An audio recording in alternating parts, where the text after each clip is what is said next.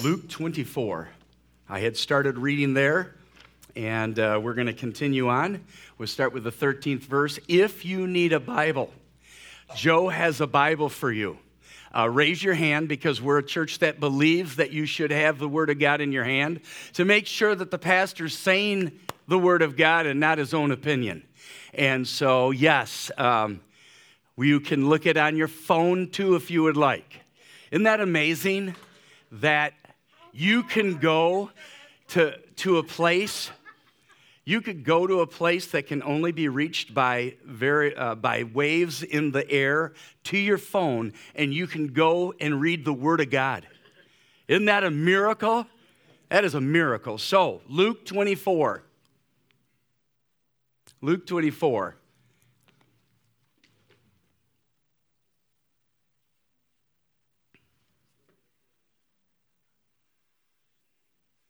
We're going to start with the 13th verse of Luke 24.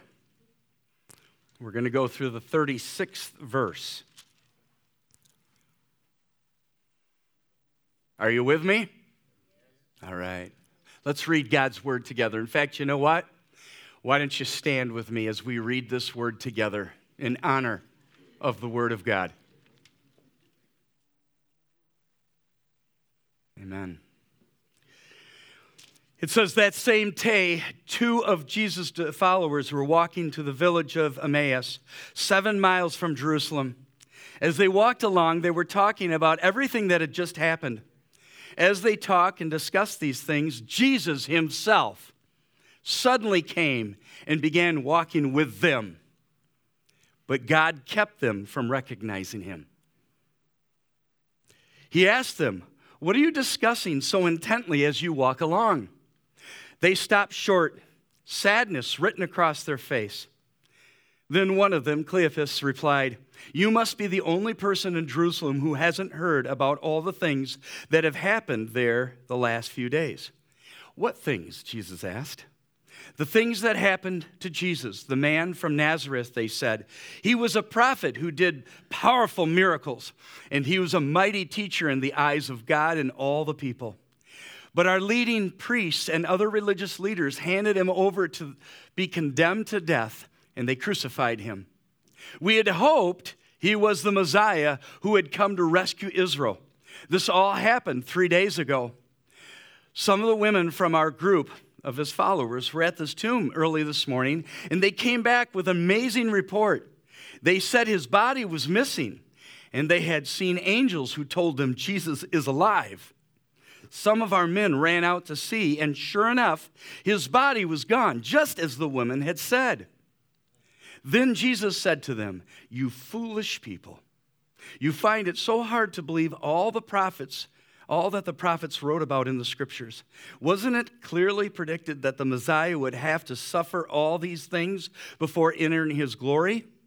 Then Jesus took them through the writings of Moses and all the prophets, explaining from all the scriptures the thing concerning himself. By this time, they were nearing Emmaus, and at the end of their journey, Jesus acted as if he was going on, but they begged him, 'Stay the night with us, since it's getting late.' So he went home with them. As they sat down to eat, he took the bread and blessed it. Then he broke it and gave it to them. Suddenly their eyes were opened, and they recognized him. And at that moment, he disappeared. They said to each other, 'Didn't our hearts burn within us as he talked with us on the road and explained the scriptures to us?' And within the hour, they were on their way back to Jerusalem. There they found the 11 disciples and the others who had gathered with them, who said, 'The Lord has really risen. He appeared to Peter.'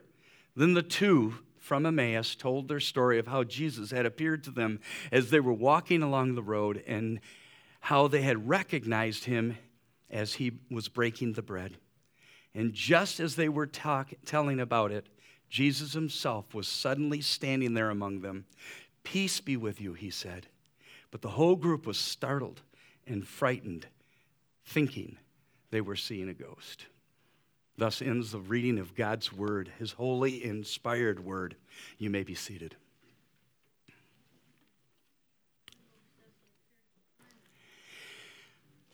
I want to, right, same. Yep, same. This morning, for a few moments, I want to spend our time focusing on verse 32. They said to each other, "Didn't our hearts burn within us as he talked with us on the road and explained the scriptures to us?" Do you live with a burning heart? Do you live with a heart full of passion for the life that you have been given? What do I mean when I say burning heart? A life that understands the heart of God, the Creator who made you, and a heart that is moved in the direction of God's purpose. For that is why every one of us were made. We were made to burn with the life and conviction of our Heavenly Father. It is a heart that has convinced of absolute truth, and it is unstoppable in its course and what it was called to do. For us that have been a part of this church for the last 40 days, we have been walking with a burning heart. The heart of Jesus, who knew that Jerusalem was where he had to go, that knew that he needed to go to the cross. He knew the sacrifice that he had to make. And on the way, that burning heart spent specific time with people. And the people that we have been talking about over this 40 days have been what might be considered as insignificant people. People of no means, people of no consideration in this world. Most people would walk by them not even considering their life. And yet Jesus, on the way to the cross, considered them important enough to stop and to spend time with them. I don't know if you've ever felt as though your life was insignificant, unimportant, and nobody noticed you. But that's not the Messiah. The Messiah looks in each one of your hearts today, and his heart burns for you. His heart loves you. And so, as Jesus walked along that path, what his life illuminated was two great things. First, the great need for salvation. There's a great need for salvation. If you're not convinced of that today, it's my prayer that you will be, because he is a great Savior who brings a great salvation to all the world. But also, his light illuminated the great love of the Father. That rubs against some people because they don't know the love of a Father. But Jesus' life illuminates that to all the world. And so we come back to these two men walking along the road. And as you look at the scripture, there's just a few things I want you to notice. First of all, do you notice they're walking alone?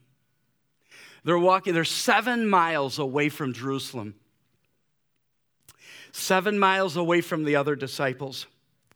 This, of course, was predicted because Jesus in John 16:32 said, "But the time is coming, indeed is here now, when you will be scattered, each one going to his own way, leaving me alone."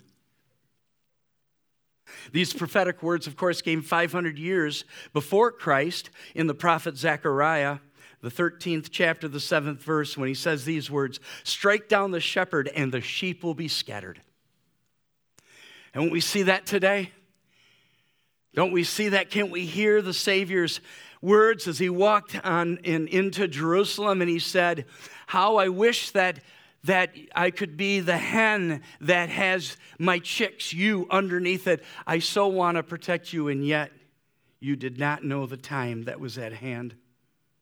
You did not know what was in front of your faces." How many of us today do not know what's in front of our face? We don't see the risen Savior. Other thing you want to notice about these men is that their hearts were broken. In verse 17, it says that they were sad. and that their faces, the sadness was written across their faces. Verse 17 also in the NIV says that their faces were downcast. And in verse 21 it reveals why. Because they had hoped, it says, we had hoped he was the Messiah who had come to rescue Israel. Hopelessness had overcome their hearts. I wonder if today you've experienced that. If there's been points in your life where hopelessness has overcome your heart and where you have walked sadly with your face downcast. Maybe some of you had felt like God had let you down. Like you had thought about what your life could be in this world and it wasn't going that way, and somehow you took and blamed God for that. And so your face is downcast and hopeless. So notice also the reason why, a second reason. In verse 22 through 24, the men recount a story that were told by the women to Jesus, even the men returning from the tomb. And yet contextually we learn from verse 11 how misunderstanding and unbelief can take a person's life. It says in verse 11, but the story sounded like nonsense to the men, so they didn't believe it. So not only was it hopelessness because of maybe the events in their life that they saw, but hopelessness because the story that they heard was beyond human understanding. It was something that they could not comprehend, and so immediately they made it out to be nonsense, which means mere idle talk or folly. They basically said, these women must be out of their minds. How many of us in this room have looked at faith in God through Jesus Christ and thought the same thing? Even coming to a church or being brought up as a child, that you at some because you cannot logically comprehend what is being said in this book, you dismiss it and say, it must be crazy talk.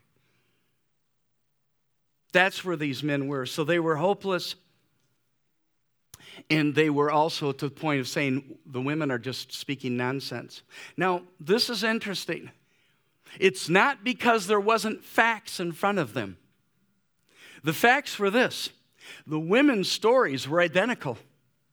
They told the story of the tomb, and they all saw the same thing. Their reality was the same. The women's stories had cohesion and were consistent. They provided details with no human explanation.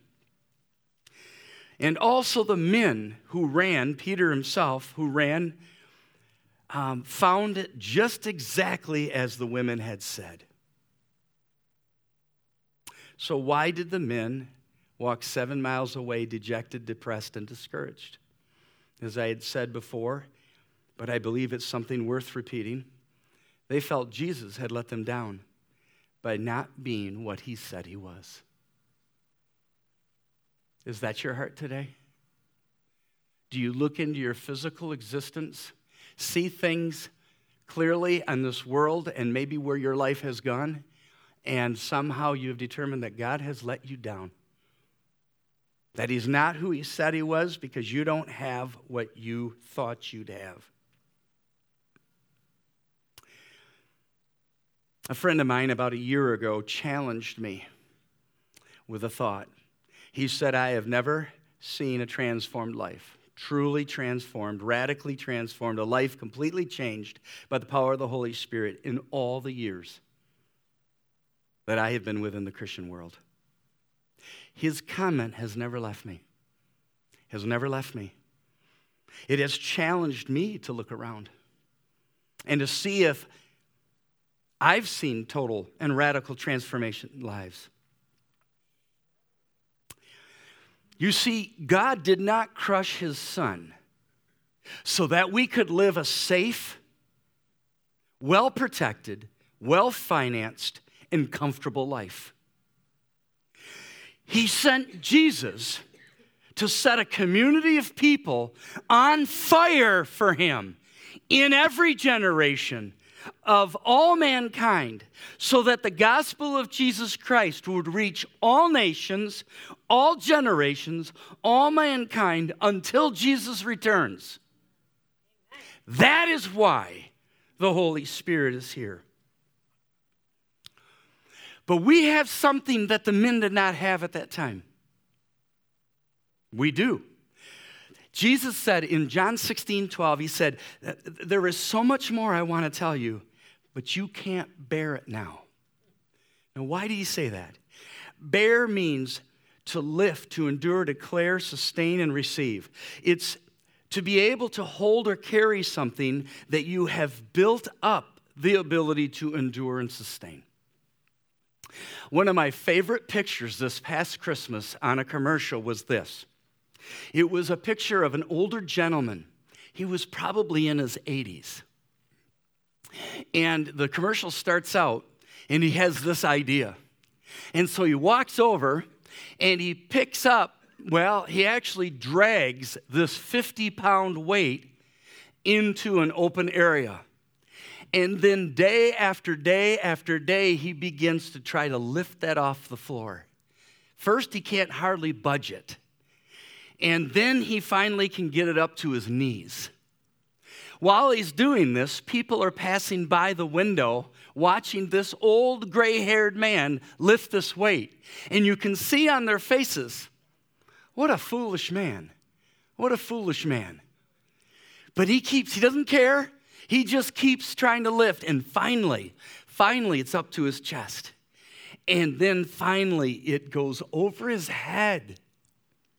And as that portion of the commercial ends, the next scene is him at Christmas time with his family. And he picks up his great-granddaughter, and he lifts her up to put the star on the tree. Yes, I cried when I saw that. Yes, I did. What is it? What is it that is today evident that was not evident in these men's life? The answer is the power of the resurrected life of Jesus Christ that forms and is evident in us. Ephesians tells us that in Christ we have the same power that raised Jesus from the dead to live our life, to live every day and to lift the truth of the gospel in a world that hates it every day. We can, because we can do all things through Christ Jesus who strengthens us. And that's what they were missing. That is what these men had not yet known, but would know in 50 days. In 50 days, Pentecost. People of God, that Spirit is here today. Now, I want to share you a truth. You have to understand this. You understand where these men were? They were being tested. They had walked with Jesus for 3 years. They had known him. Listen to me.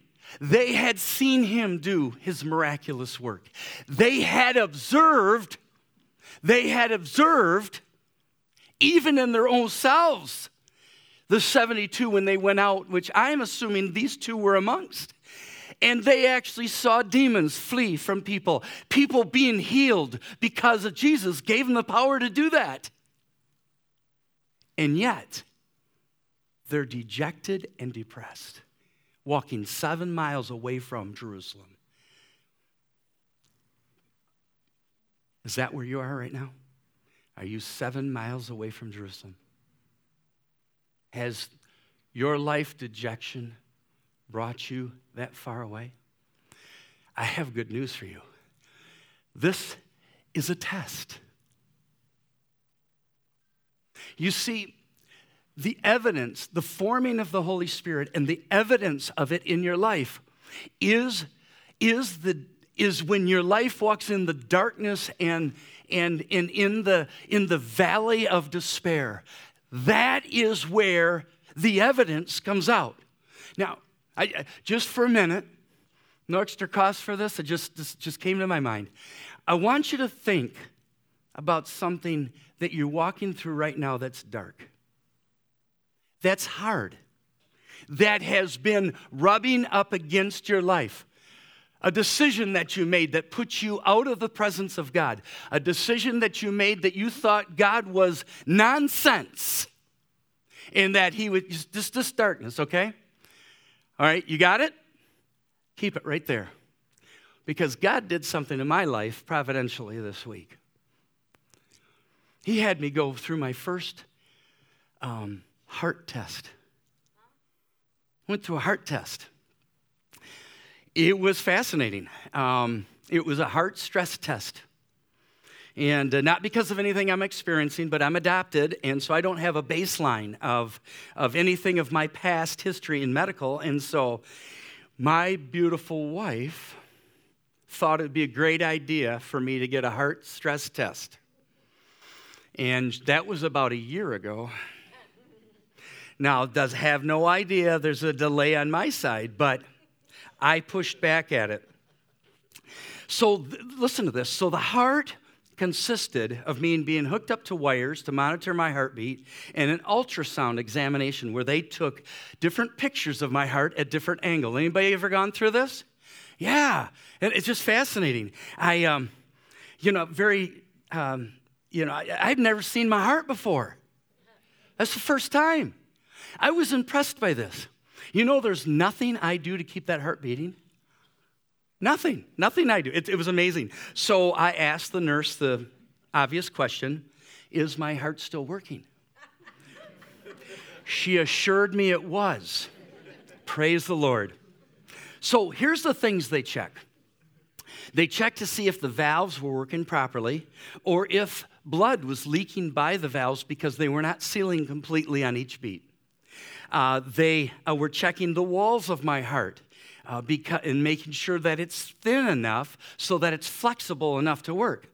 Now, this is a word for somebody here today. You know that you can work out too much? Do you know that? Yes, you can. Don't you disagree with me? Yes, you can.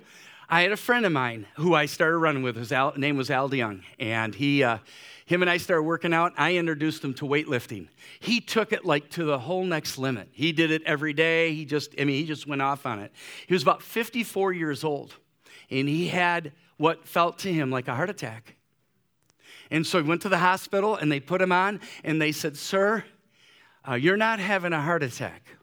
What has happened is, because of your working out, your heart walls are so thick that your heart is working against itself." And so they said, "You need to back off from working out." And so he did. So yes, disagree with me. So then they put me on a treadmill, and they started out with just a 3-minute walk. And then after 3 minutes, they picked up the pace a little bit. It was a little faster walk. And then after 3 minutes again, they had me on a run. And so then my heart came to the heart rate that they wanted, which is 160 beats per minute. Minute, right? Yeah, minute. And so we got there, and I saw the red light flashing, and I said, "So how much longer should I go?" And they said, "You can stop anytime." Good, I'm done. I don't have any manliness to prove. It's cool. I'm good.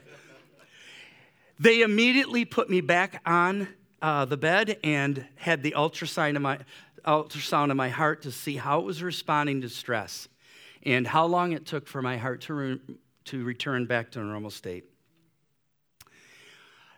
I think this was a picture that the Lord had built for me, and it was the exact timing of why I wanted to go, because I think we can build really a great theological truth about a burning heart. First, a burning heart must receive the right blood and keep the blood of Jesus in it. Hebrews 9:11-12 says, "So Christ has now become the high priest over all the good things that have come. He has entered the greater and more perfect tabernacle in heaven, which was not made by human hands and is not a part of this created world. With his own blood, not the blood of goats and calves, he entered the most holy place once for all time and secured our redemption forever." It is the blood of Jesus Christ that covers us, that changes us. And without that, there's no change. There's only religion. And so, do you have the right blood? Are you covered with the blood of Jesus? Have you come to a place in your life in which you have bowed your knee and said, Jesus, you're the only God. There is no one else. Your death on the cross was for me, and I will live for you for the rest of my life. Here are the sins you already know. I bring them to you. I repent of them. And I trust that the completed work was done for me on the cross. Second, we must have the right heart rhythm. Jesus told us in John 16, 13 through 15, when the Spirit of truth comes, he will guide you into all truth. He will not speak on his own, but will tell you what he has heard. He will tell you about the future. He will bring me to glory by telling you whatever he receives from me. All that belongs to the Father is mine. That is why I said, the Spirit will tell you whatever he receives from me. The beat of true life comes from God alone. He has the words of life, and those words of life, through the blood of Jesus Christ, are spoken into every heart that receives his Spirit within. And those are the words that speak over your life. The same words that said, let there be light, is the same words that says, let there be enlightenment. May your heart be open to the truth, and the truth set you free. So we must receive the right blood. We must have the right heart rhythm. And third, one of the things that our leadership, this church, has learned in this past year, that has come through devotions, that has come through so many ways, we must have a humble and flexible heart. Proverbs 3:34 says this, and listen to this, you who within this sound of my voice are mocking even what I'm saying right now. The Lord mocks the mockers, but is gracious to the humble. The Lord will only come in and live within a heart that is humbled before him. Humility comes from a heart that is made pure by the love of God and brought into the right spiritual condition. Mercy and grace gives the heart thin walls that allow it to be filled with his love, teach them with his wisdom, and guide them into the purpose that he has for them. The reason Jesus said his disciples were not yet ready to bear the weight of what he wanted to tell them was because they had not yet been empowered to receive the depth of his truth through the power of the Spirit of God living inside their hearts. So what made the change in the men from hearts that were discouraged to hearts that burned? I think that's a great question to ask today, because maybe you've come in with a discouraged heart.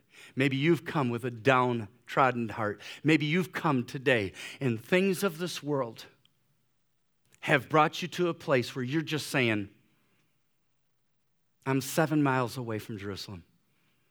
I'm isolated. I'm on my own. It's the Word of God, the Word and the revelation of God. You see, Jesus rebuked his disciples because the Word of God was right in front of them. He was the picture of everything that had been taught over the past 4,000 years, pointed to the one that was standing in front of them. You see, Jesus Christ was the one that was the shed blood of the animal skin that covered the first humans after their sin. He was the ark that carried Noah and his family to safety in the time of the flood. He was the sacrificial system that spilt the blood of animals, but yet was only a picture of the one to come. He was the unspotted lamb that was killed for the sins of the people, and the scapegoat that carried the sins as far as the east is from the west. He was the substitute ram for Isaac when Abraham raised the knife to kill his own son. He was the prophet that was likened to Moses in Deuteronomy 18:18. I will raise up a prophet like you from among the fellow Israelites. I will put my words in his mouth, and he will tell the people everything I've commanded him. Even though innocent, he was the cursed Messiah in Deuteronomy 21, 22 through 23, that the person that committed a crime worthy of death and is executed and hung on a tree, the body must not remain hanging from the tree overnight. You must bury the body that same day, for anyone who is hung is cursed in the sight of God. He was the one who in Psalm 47 says, when I said, I have come as it is written about me in the Scriptures. Jesus Christ can be found throughout the 66 books of the Bible. He was the one in Psalm 69:4 that says that he was hated without cause.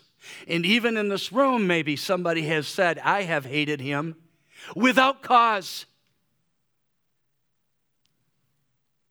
He was the one who was spoken about in Psalm 16:10, says, for you will not leave my soul among the dead or allow my holy ones to rot in the grave. Speaking of the truth that Jesus raised up from the grave in the place, it is empty today. There's only one grave empty in this world, and it's his.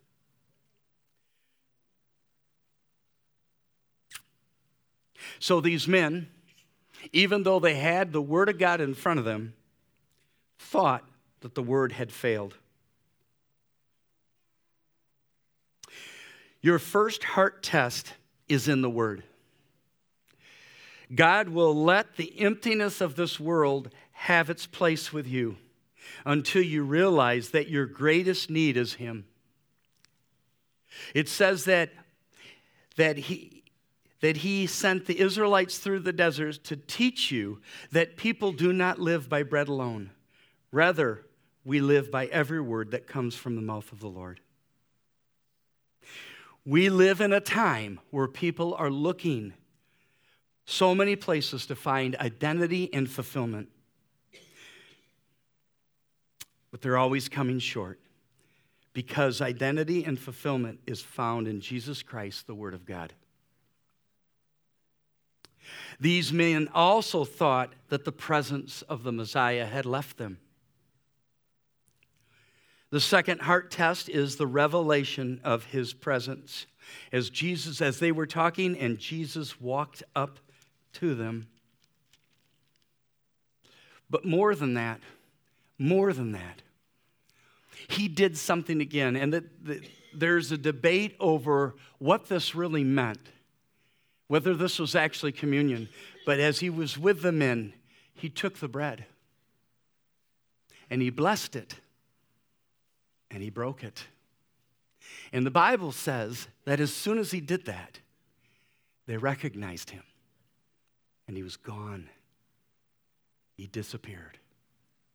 People of God, the thing that I have learned about communion is the fact that we get to be at the table of the Lord, and his intimacy, his presence is the most important thing about that moment.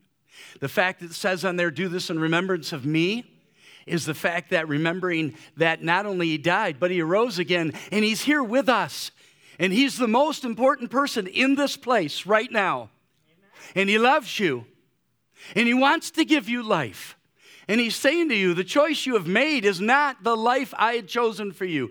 I have a choice that I made by going to the cross that gives you life and life eternal. Jesus Christ is the bread of life. As he walked the Israelites through the desert and brought manna from heaven, he was showing to them that by the very word of God, our lives can be sustained.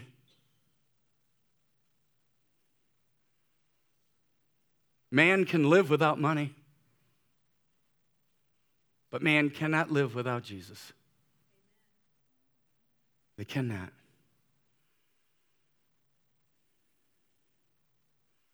And so he was revealing himself. He was not only the bread of life, he was revealing to the men that the promises of God are true. That he would never leave nor forsake us. There's somebody today that may have been lonely. They may have come in with a loneliness in their heart.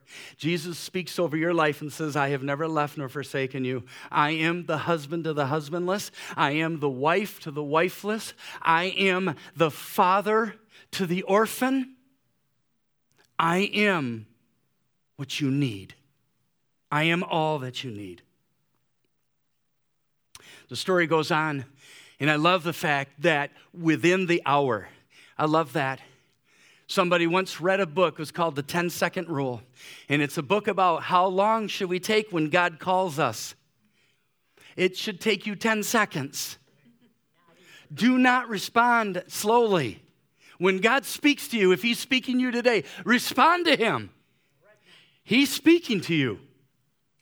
And so now listen to me. They ran back 7 miles.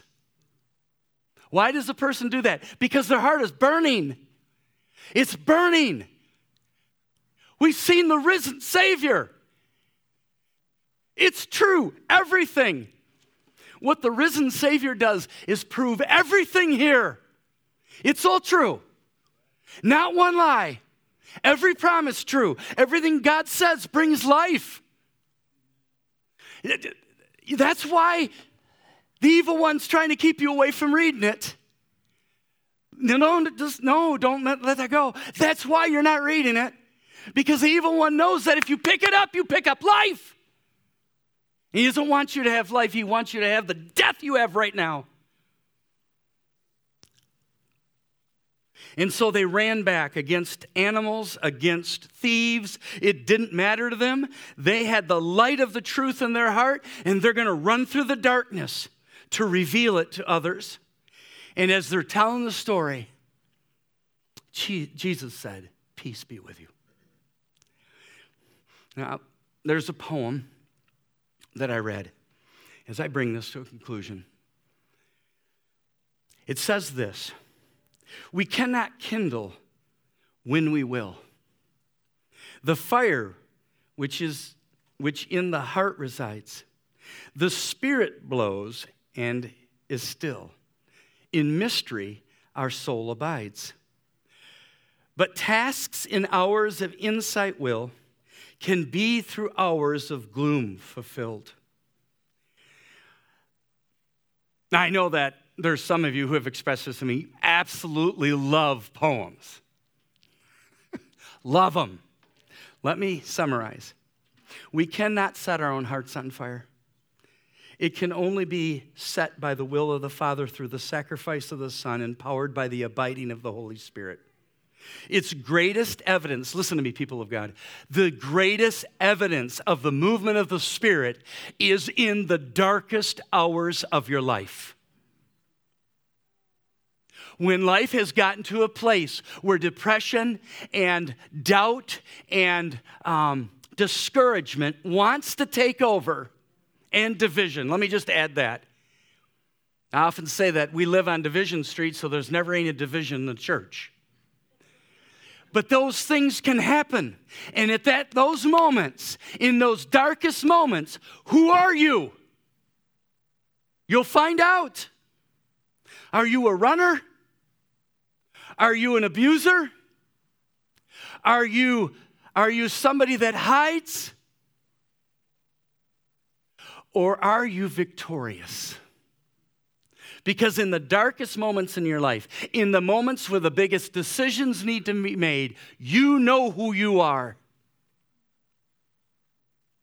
And quite honestly, I think it's designed that way.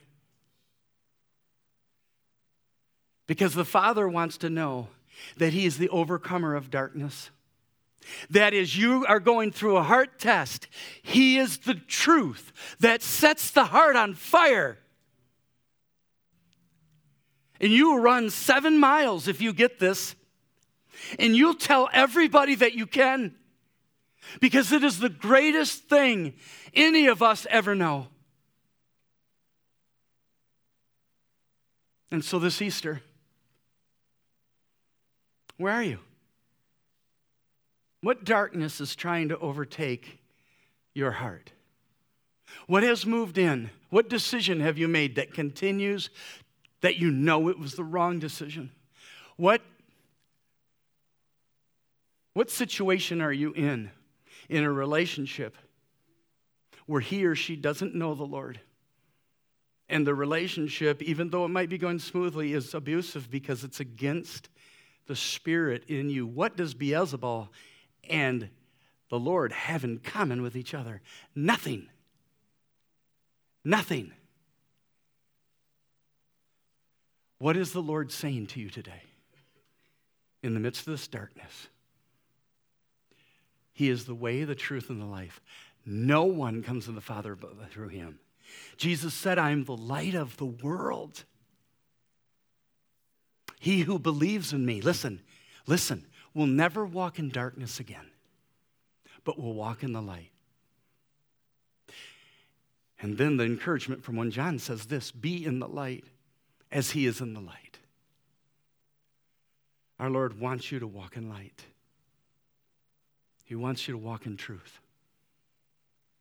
He wants to walk with you. If you're 7 miles away from Jerusalem, hear this word. It's time to come home. Amen. Stand with me as the praise team comes up.